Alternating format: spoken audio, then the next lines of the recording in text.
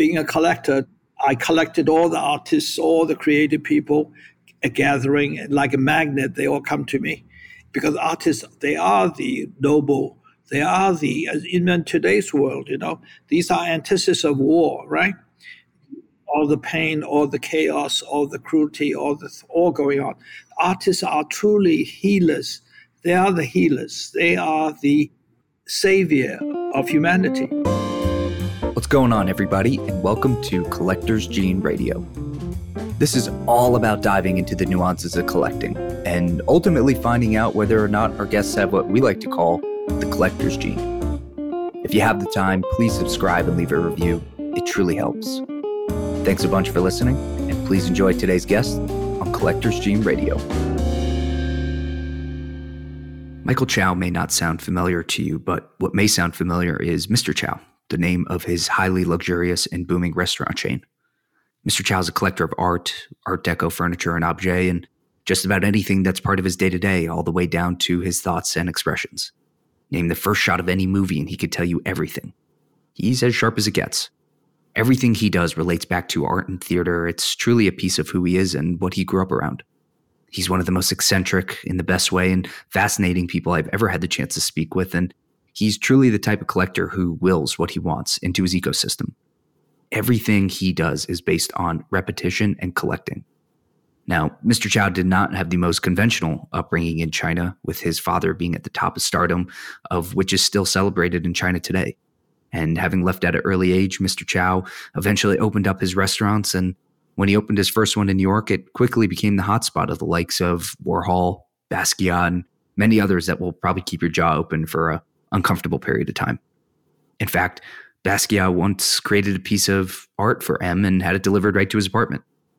An artist himself, he has turned his passion for collecting into a personal hobby.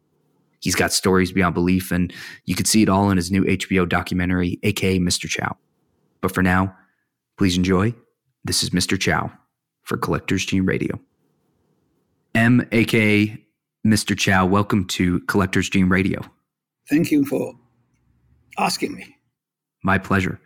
Before we get started, I just want to say congratulations on the wonderful documentary that just came out, aka Mr. Chow. I encourage everybody to go watch it. It was really special. Yes, I've been extremely lucky and fortunate to have such a good team.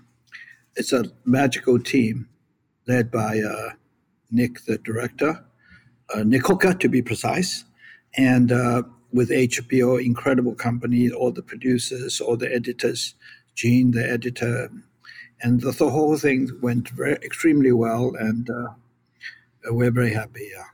I would have to agree. It was really nice. I think for everybody that watches it, you let them into every aspect of your life and take them through the stages of getting to where you are today, and I thought it was really special. Thank you. So you come from a pretty incredible family of talent. Your father is one of China's most celebrated. Tell me a little bit about your upbringing. Well, as you know, I love movies, so I'm kind of feel it's believe in destiny, and I started as in movie terms, given certain obstacles. For instance, when I was born, I got asthma, and asthma in terms of association with various artists. By the way, my stand-up joke is usually, I hate people who drop names, and Lady Gaga agrees with me, right? But in reality, I now believe in dropping names. It's a kind of comedy is reference and tragedy is universal.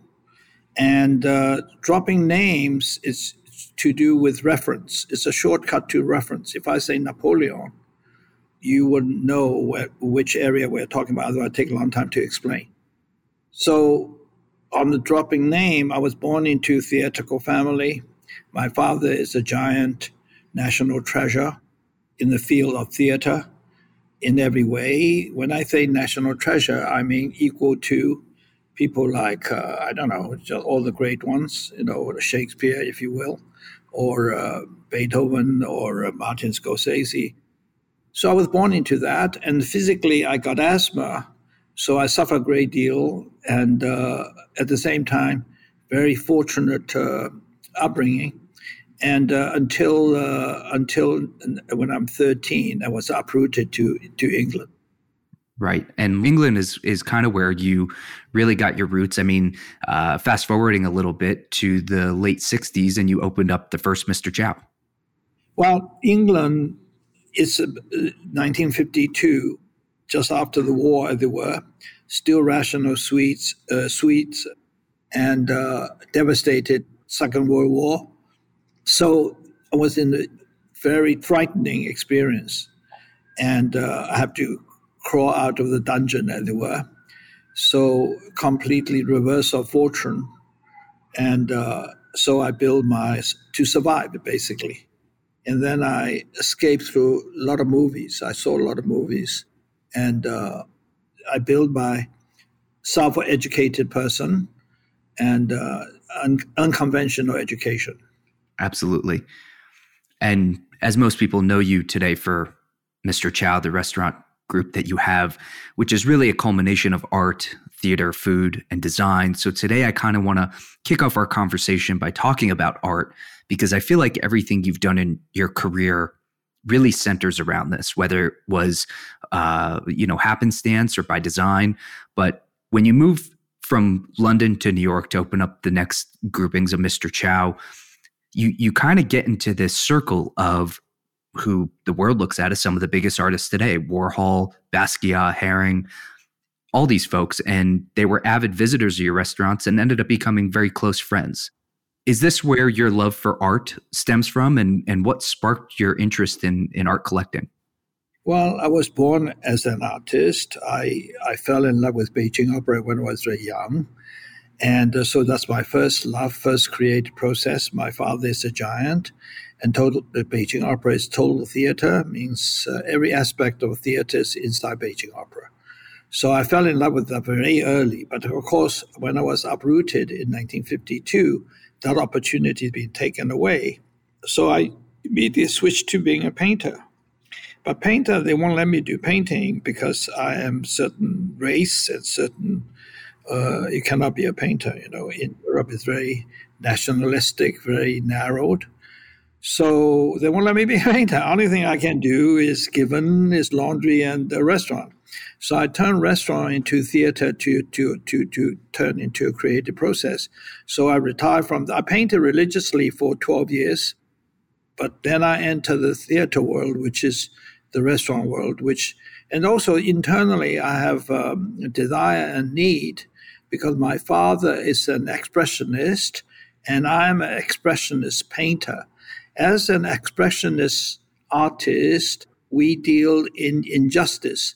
By what I mean by expressionist, starting from let's say William Turner, he's an expressionist painter, as it were, and he deals with injustice. In his particular case, dealing with injustice, 60 years before his time, when he's at the end of his career, there was an incident about slave ship, which, to cut a long story short, the slave owner have 106 sick slaves. They chained them all together and thrown them into the sea to be drowned. The reason for that is you can't claim with the sick slaves. However, with dead slave, you can collect the money. And that particular incident, which eventually affected the American history even, the outcry of abolish slavery, so to speak, into civil war. In American Civil War is related to that. But what I'm demonstrating here is a Turner who's an artist and who deals with expressionism, who deal with injustice. So artist always deals with injustice. And my father is truly a great expressionist theater person, and I'm a truly great, deals with pain and deal with injustice. So I continue to do so, but they don't allow me to paint anymore. So I try to have a desire and need to promote Chinese culture through the medium that are allowed to do so, which is the restaurant. So I made it into theater. Absolutely. Where did you learn to paint? I learned to paint very early, a few years arriving in England when I was something like 14, 15. First painting that moved me very much was the Dali Civil War painting. And I remember copying it and all that. But before that, I was always been very artistic. I did photography, when I was a young lad, even in China, fascinated with movie. And I'm a very visual artist. I'm borderline of illiterate. I self-taught on all that. I read very few books, but I visually developed very well, as you can see from my visual memory, i.e. movies and so on. I'm a become a true artist. Into the family, it's in my blood, in my DNA. And in particular, I'm a painter. In Chinese culture, the fine art are defined very clearly, which is painting, sculpture, poetry, and music. And this particular representation is clearly defined by Richard Serra, who's probably one of the greatest 20th century sculptor, had a chit chat with Charlie Rose in 2001 episode. If you go to there, Richard Serra defined these four medium very clearly. Everything else is it's a secondary function because, first of all, art have to be useless and the art have to transcend to spiritual and poetry level. To do that, only these four medium can define it truly, which is, again, sculpture, painting, and music and the poetry. Now, we're aware that you actually stopped painting for a period of 50 years or so. Why was that so, and what brought you back? Well, not quite 50 years, but 40-something years. And I had a good opportunity of meeting Jeffrey Deitch. And then he noticed one of my early work, and we started talking, and then he started encouraging me. So I came back to painting 12 years ago. And off the gate, I did a very good painting by shockingly good. And then the rest is history. I've been painting religiously more than any other human being in the last 12 years, day and night, physical big paintings, huge paintings. So I've been going through all that. But I still have a lot of resistance from the museum people and the gallerists, So, but I'm now beginning to ease into it. Yeah, I mean, you could see it in the documentary. The scale of the pieces that you're working on are massive. Well, these scale are naturally, everyone has a scale, but I also do small ones as well. But so I'm very good fortune to my early education related to painting, starting from early 50s. And this is post-World War II, richness of abstract expression are coming out in America, and same with the European masters as they were. And they've had a very rich European century, i.e. starting from Picasso, so to speak, Cubism, before Cubism, from collage, etc. So I was in the right place. And also, good fortune, England in the early 50s on had a policy, everybody go to art school, like St. Martin's I went to, and Central. So the British Cultural Revolution, unlike the Chinese one, which is truly a cultural revolution, as it were, so to speak, breaks down classicism. So a lot of goodness came out of it. People like all the creativity of Great Britain, the so-called early swing in London, all the music, which is the Stone and Beatle, etc., even hairdressing, Fidel and all these people, and even soccer matches, even every field of creativity came out of the product of these art schools, which is amazing. So at that time, Britain in the 60s, very rich culture, Hollywood movies, the whole thing, most exciting time. And this is time where we were grouped together, and that there was a truly very creative moment and exported throughout the world. When I say throughout the world, mainly to the United States, and even the result of which today we still feels it. Absolutely. And I want to go back to a time when you're in New York and you are making these friendships with, some of the biggest artists that we know today. And your friendship with them was maybe a little bit more unconventional than most. I mean, they were frequenting Mr. Chow almost every day or at least every week. And then they started to make you paintings personally, specifically for you? Well, that was requested by me, and also Smart man. there's a tradition. Yeah, thank you. There's a tradition in Europe, in particular. There's a restaurant in Zurich called, I can't remember. To start with a very long name. Anyway, fantastic restaurant where artists go there, including Picasso, including Matisse. All these people dine there, and they give work for food or whatever. So there's that one, and then another one in the south of France, Cordon something. And again, when you walk in today, you see Leger, you see Siva, the sculptor, and all the different artists. So I mimicked that in Mr. Chow when it's first opening. And fortunately, I asked Peter Blake to do antithesis of racism, and he made this painting of me, painted me yellow because the antithesis of racism, and had two bodyguards. I have old body, and I had perm hair for whatever reason. And so that was the first portrait from which I asked various people, started with Hockney, and eventually with Jean-Michel, with Keith Haring, all the giants of 20th century, Cy Twombly, name dropping again. And 40 to 90% all become very important artists. So I had the good fortune of that collection, which is very rich, very unique. And especially my artist book have at least 100 names on it, and they're all giants, Francis Bacon, Dieter Roth, you name it, Jeff Koons, everybody. Back to name dropping again, okay? So also the restaurant is a theatrical, creative process. I stayed at the French south of France, that hotel, and there was the Column d'Or, right? Column d'Or, yeah.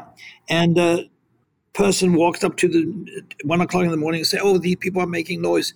So the manager says, "Oh, no, these people are artists. They can do whatever they want." So I say, "Wow, that's very incredible." So Mr. Chow, the restaurant, artists can't do any wrong. They come first. They are the royalty. So being a collector, I collected all the artists, all the creative people, a gathering, like a magnet. They all come to me. Because artists, they are the noble, they are in today's world, these are antithesis of war, right? Absolutely. All the pain, all the chaos, all the cruelty, all going on. Artists are truly healers. They are the healers. They are the savior of humanity. So this is a noble profession one can have. And since I'm so lucky and good fortune, be able to paint using paint known to man in the world. Before that, there was a remark made by a Australia retrospective of Francis Bacon, and he talked about Bacon paint different type of paint known to man. So I said, okay, one day when I grew up, I want to do the same. So after Bacon passing away, the painting I'm doing, I'm using different type of paint known to man. So I'm the luckiest person in the world because I was able to, especially in the twilight of my life, I'm able to do that, be able to make poetry and make music through paint. Absolutely. And as the years go on, I mean, you amass this collection from all these artists that became friends of yours. And then as your years of collecting go on, are you hunting more paintings from these artists, or are you focusing in other areas? No, I mean, if the opportunity is correct, that someone would paint a portrait of me or whatever, yes, they've been adding it on. But basically, that collection is important because it's the documentation of 3/4 of a millennium, So it's an important document. And also, I had a good fortune, the right place, the right time, started from London, then New York, and now Los Angeles. But globally, I always, just like the Dada movement after devastation of the First World War in the trenches, you can see the landscape of greatness, right? Gray carcass, gas killing, mass killing. And the subsequence of that is Monet with his cataract bad, last 10 years producing these landscape. That landscape with Lily and all that is opposite to the landscape of the First World War, from which the Dada movement started. The Dada movement started because through acute pain of humanity suffering. And this is the fuel to great art coming out. And the Dada movement started with literature and ended up with painting, Duchamp, etc., down the road. So cleansing of a new way of thinking. And again, Dada movement, it's an international movement. It's anti-nationalism, okay? So this is where I come from. Since I suffer so much from racism, so it's, the cliche of John Lennon, imagine a world without border and all that sort of thing. So Dada movement share the same philosophy, have to be international, have to be healing. At the end, it's healing. Monet's, that's, by the way, he painted that, finished painting that in 1925 and not recognized until 1950s, and have to needs Pollock to remind us that how great Monet was, which is kind of sad, but it has a happy ending in the sense that now this particular in the Giverny, whatever it's called near Paris, that these paintings are amazing documents. So what I'm trying to say is the great art comes from pain, okay, and come from crucifixion, as it were. So unfortunately, that's a natural state of life. When it comes to collecting, whether it's art collecting, I know you're big into Art Deco items as well. How fierce is Mr. Chow in the auction room? Well, I don't know about that, but I'm born collector. I collect everything, okay? As you can tell, I want to word it carefully now, post-title first shot of all movies, right? All classic movies, exception of comedy, horror, and musical. Apart from three things, name me any three movies, classic, and I will give you first shot of post-title, right? Which is, so I have a good visual memory, so it's a game, but it's quite an interesting one. And so I collect everything. I collect sayings, I collect watches, I collect antiquity, I collect doorknobs, all chairs. So that's what I do. So I have a good fortune of have a good memory, and that gives me knowledge and creativity. Because in collecting, you file it away, mostly subliminal way, and it's very rich, fortunate and rich talent, as it were, so to speak, to painting as well, because you're collecting when you make a mark, your reference comes into you, you can immediately respond. Absolutely. When you open Mr. Chow, I mean, obviously you have this collecting mentality, and we'll get to this question at the end, but I'm pretty sure you have the collector's gene. So as you open up more and more of Mr. Chow locations, are you viewing them as a collection of yours, of each restaurant represents something different, it's a different time? But again, back to Dada movement, it's an international affair. So very young, I'm suffering from racism against me. The more provincial, the more nationalistic, the more pain, right?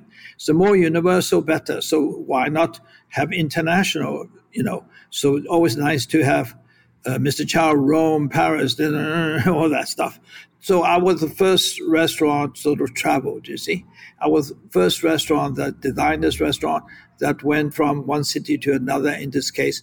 And I've always been very good fortune. We celebrated in Mr. Chow Beverly Hills, where I'm sitting now, for the 50 years. And one of the staff had been with me from day one, and we gave him a big party, etc. But on the night Mr. Chow opened 50 years ago, Marvin Gaye was playing through my partner, Jerry Moss, late partner Jerry Moss. And then we have Oliver de Havilland, we have Clint Eastwood, Woody Strode, Eartha Kitt, and list goes on. This is 50 years ago, okay? The world was like a desert. So, yeah, I collect everything. I collect doorknobs, I collect aces, I collect aces doctors, I collect aces, because aces, if you collect ace doctors, you feel safer, because ace doctor only talk to other ace doctors. So you define, for instance, Oppenheimer collect aces. All the physicists, he lined them up. Maybe there's 80 of them or whatever. They're all aces. So the result of which he collected at the bottom. By the way, while we are talking about Oppenheimer, in abstract expressionist painting in particular, it's a recipe. My restaurant has recipes. The atom bomb is a recipe. So everything is a recipe, okay? And in order to make a good painting, you have to know in your recipe. For instance, if you want to make a good dish, every detail is a universe in the sense that you start with shopping, right?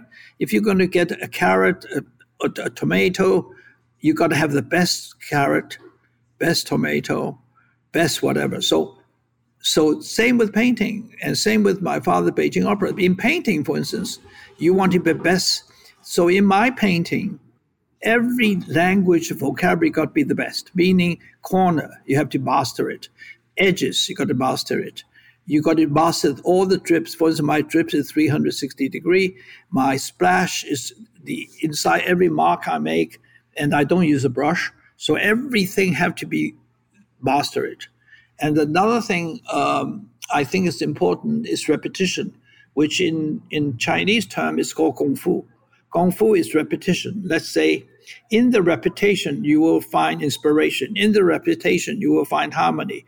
In the repetition. So in other words, that's why they keep on doing the same thing. In the repetition, although you think it's a repetition, every repetition is like a prayer. It has never the same. Even you say the thing million times, each time has slightly different. So in the repetition is what it's all about. In the repetition, you will find prayer. You will find all this stuff. I think what you're getting at is, especially when it comes to art, repetition matters in a lot because you need to be consistent with the type of art that you're producing, but you could splash the paint in the same area on 50 different pieces of works, and they're going to be different. I think repetition has a subliminal memory. It requires you do it 1 million times before you can transcend. Just like when you whip a cream, if you whipped up after the climax, it's going to turn to water, okay? So you want to whip it, but every time you whip, inside there's the memory. There's a repetition of the whipping, but every time is different, but takes X amount of time before it's going to go to climax. So there's no shortcut, okay? These are natural order of things. And also in the repetition, you will find calmness, you will find understanding. It's like a chant, right? That's what a chant is always repeating. And in singing, you do that. So until that's what's happening. You're trying to bring out your internal. And that internal is the most precious part of you, okay? The internal is connected to the universe of truth. And that's what makes us human beings more understanding. That's how we propel the culture forward. As an artist and also as an art collector, what's the juxtaposition between the art that you like to create and the art that you like to collect? Same thing. Everything is the same thing. Everything is the same thing. Because everything has universe, everything has a focus, everything has a charmer, which is a Chinese word for technique, knack, secret, all in one word, and everything has a negative tendency. So you have to know what the focus is, and you have to know what the opposite to that, which is the negative tendency. So if you know the negative, you know the focus, and you know the charmer, you know those three things, you know what you are doing. I.e., for instance, if you mention cappuccino, what's the focus of cappuccino, you think? The froth. Correct. Now, what is a negative tendency of cappuccino's broth? Either too much froth or not enough. No. All look like Jane Mansfield bubble bath. You know who Jane Mansfield is? Yes. She's naked in the bath, so they cover her with a lot of bubble, right? Cappuccino with a lot of bubble is no good. If you go to Milan and have a cappuccino, you see zero bubble, okay? Right. You see a cream. Now, what is a charmer? How do you make zero bubble and look creamy, the froth, okay? Because you all in the wrist and you put it in that thing inside the cappuccino machine. And then in the risk, you would develop the internal spontaneous when you arrive. So now you know the focus and you know the charmer is in where it is, and you know where to go, and you know the negative tendency, which you don't want a lot of bubble. Okay? So that's just cappuccino. If you name, for instance, why you wear a shirt, tell me why you wear a shirt. So I don't get public indecency?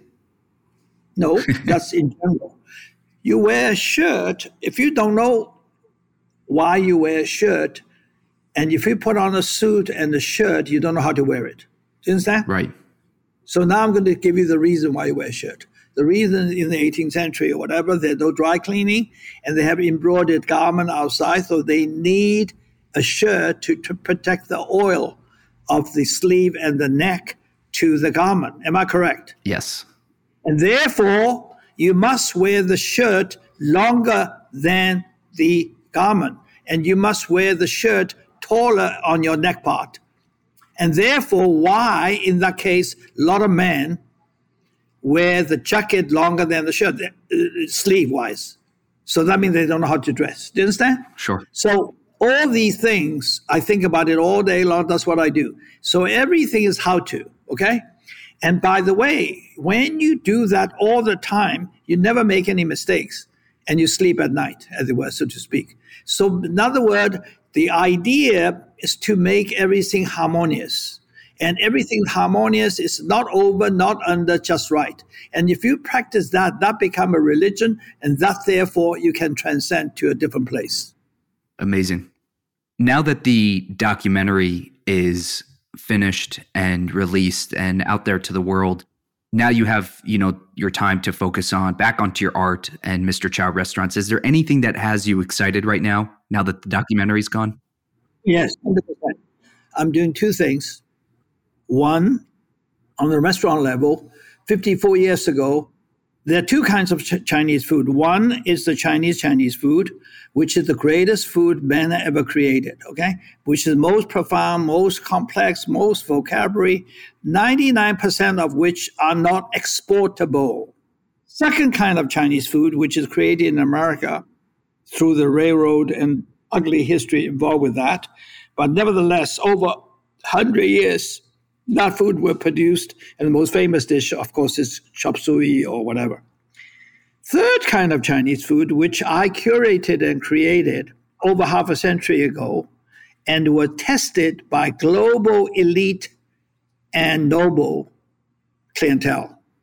Now, this is a pyramid, and I did that over 50 years ago, the high-end restaurant. So if you go to any high-end restaurant around the globe, you will find some of my DNA in there, okay? Now, what I'm going to do is go to the bottom part, which is for the people, by the people, as it were, make it very delicious with new technology to contribute to make Chinese food go to the, not the middle level, no waiter service, so to speak, fast food, fast casual, that's the word.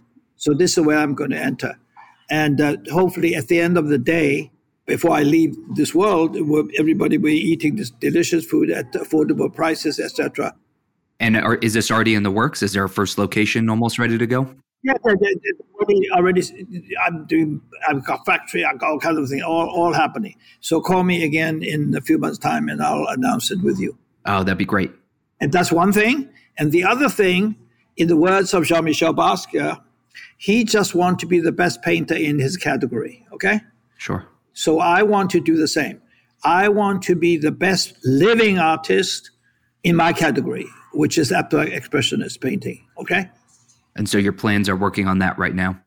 Yeah. Every breath I take is going towards that. Amazing. All right, let's wrap it up here with the Collector's Dream Rundown so you can answer these questions based on any of the things that you collect. Sound good? Mm-hmm.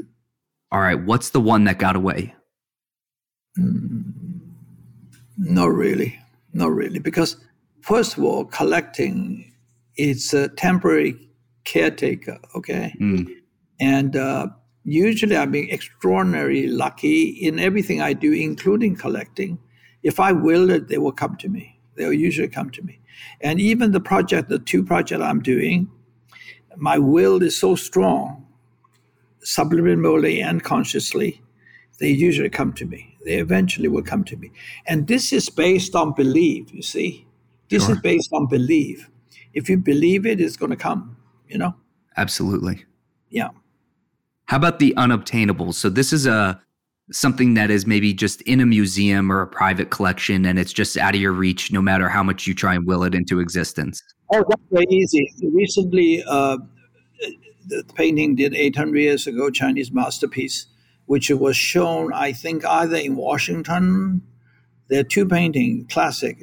They're kind of a Chinese Mona Lisa. It's always been my favorite. It's five persimmon, that fruit. Sure.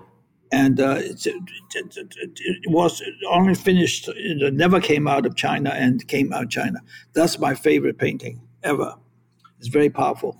And also Malevich's Square is another one of my favorite paintings. But these paintings are in my head, so I live with it. You know what I'm saying? Sure. Next one is the page one rewrite. So if you could collect anything in the world, money, no object, what would it be? Well, in my younger days, I want a very large bathroom. I want to get a huge piece of marble and get Henry Moore to carve out the whole thing, including the toilet. That'd be special. That'd be special. Yeah. The GOAT. So this is someone that you look up to in the collecting world that you think is a really great collector besides yourself. Oh, that's easy. That's Doucet. Doucet. You don't know who it is? I don't. Uh-oh. If you don't know Doucet, who the... Okay, Doucet is a couturier aristocrat in the turn of the century, last century, turn of 19th century, 19-something, early 19. And he's an aristocrat, he's a couturier, he inherited all the masterpieces, Rembrandt, the whole thing. And then on his wedding night, his wife died or whatever. So he sold that collection, which I have a catalog of which. Then he collected the Lalique d'Or, which had good, incredible piece of Lalique d'Or, which I had at Mr. Chow. I bought it from a sale. And he collected many Brancusi's bird in flight, looks like elephant teeth, as it were, so to speak. And he collected Mademoiselle d'Avignon's, before we end up in MoMA, that incredible, most important painting ever painted by Picasso, so to speak.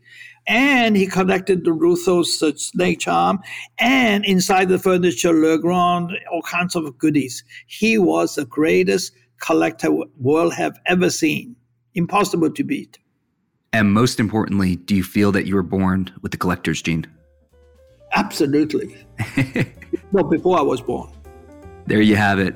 Em, thank you so much for joining me on Collector's Gene Radio today. I think your zest for life and collecting for all intents and purposes is truly remarkable, and I'm always keeping an eye on everything that you have going on. So thank you again for joining me, and I hope we get to do this again soon. Thank you so much. All right, that does it for this episode. Thank you all for listening to Collector's Gene Radio.